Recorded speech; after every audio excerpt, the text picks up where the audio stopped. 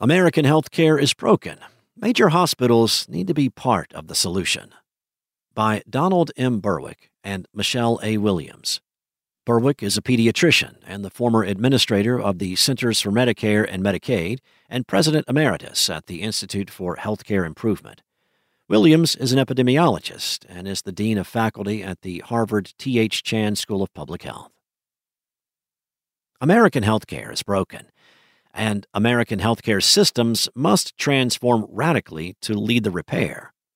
Let's first look at the data. The U.S. now spends more than $4 trillion a year on healthcare. That's nearly 20% of gross domestic product. Yet, U.S. life expectancy lags literally dozens of other nations, including Portugal, Slovenia, and Turkey, by as much as 7 years.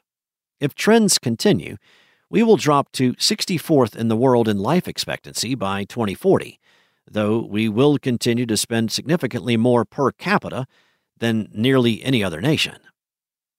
Diagnosing this failure is not difficult. Nearly all the money we spend on healthcare goes to pay for medical interventions, but clinical care is responsible for at most 20% of health outcomes. The overwhelming majority of factors that determine an individual's health are embedded in the world around them. How many bus transfers they need to reach a store that sells fresh vegetables, whether the windows in their workplace let in light and fresh, clean air, how often they face the stress and pain of discrimination because of the color of their skin. These are the social drivers of health, and for far too long, our healthcare systems have largely ignored them. They've ignored them in part in pursuit of profit. Billing for cancer treatments makes money. Using institutional clout to demand sidewalks and parks and streetlights in poor communities does not. There's a myopia, too, built into the system. A recent analysis of board members at top-ranked hospitals in the U.S. found that fewer than 15% of their board members were healthcare professionals. Nearly 57% were from the financial and business sectors, mostly private equity, wealth management, and banking. They are accustomed to looking at spreadsheets, not the worry lines etched into patients' faces, and their decisions reflect that experience. This status quo is no longer acceptable. Hospitals and healthcare systems have enormous wealth. The biggest, even those technically listed as nonprofits, have billions in cash and investments on their balance sheets, and some ring up record surpluses during the pandemic. Healthcare systems also have enormous clout. They're often among the biggest employers in a region and a source of substantial political donations. It's time to use that wealth and that clout to tackle the social drivers of health.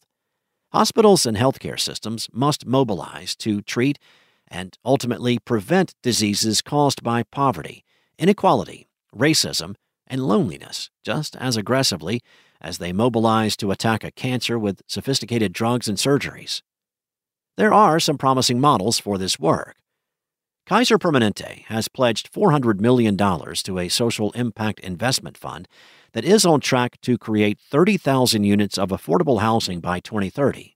The fund will also support economic development in low-income communities. In Portland, Oregon, 6 large healthcare systems have teamed up to build almost 400 apartments, which are supported with extensive case management services for people who had no shelter or were at risk of losing their housing.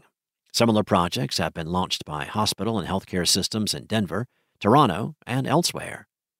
Other hospitals have focused on improving access to nutritious meals by launching food pharmacies stocked with fresh produce, or by offering free cooking classes.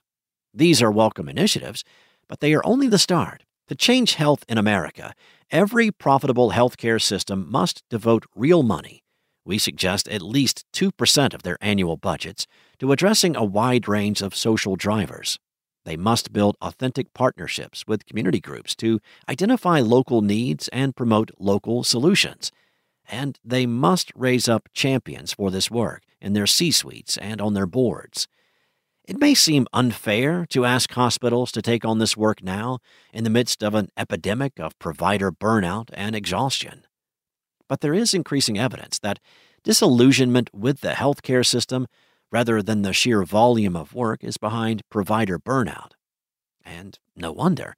Doctors and nurses pour their heart and soul into saving patients from a medical crisis, only to send them back to communities where the lack of nutritious food, safe housing, affordable childcare, mental health counseling, and so much more all but guarantees another medical crisis within weeks. It's dispiriting and demoralizing. In the short term, we hope a full-fledged effort by healthcare systems to address the upstream drivers of poor health will energize providers. In the long term, we are certain that it will pay real dividends in improving not just the well-being of individuals, but also the welfare of our nation. The poor state of Americans' health takes a heavy toll on productivity, the economy, and even national security. Tackling the social drivers of health has the potential to unleash tremendous growth. Where to start? One of us has previously proposed a 10 teams challenge for healthcare systems. Here, we add one more area of focus to that original framework. This list raises an obvious question. Do hospitals have any business working to bolster voting rights or to reform the prison system?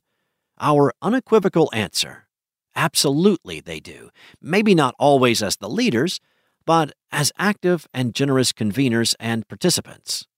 We recognize that we are proposing nothing less than a fundamental shift in the business model of American healthcare. This will be hard work. It will take decades, but it must be done. Any less is a dereliction of healthcare's duty. Every hospital and healthcare system should put resources toward measurable progress in universal healthcare coverage, because access to regular preventative care is a crucial first step to promoting well-being. Food security, to ensure everyone has access to healthy and nutritious food.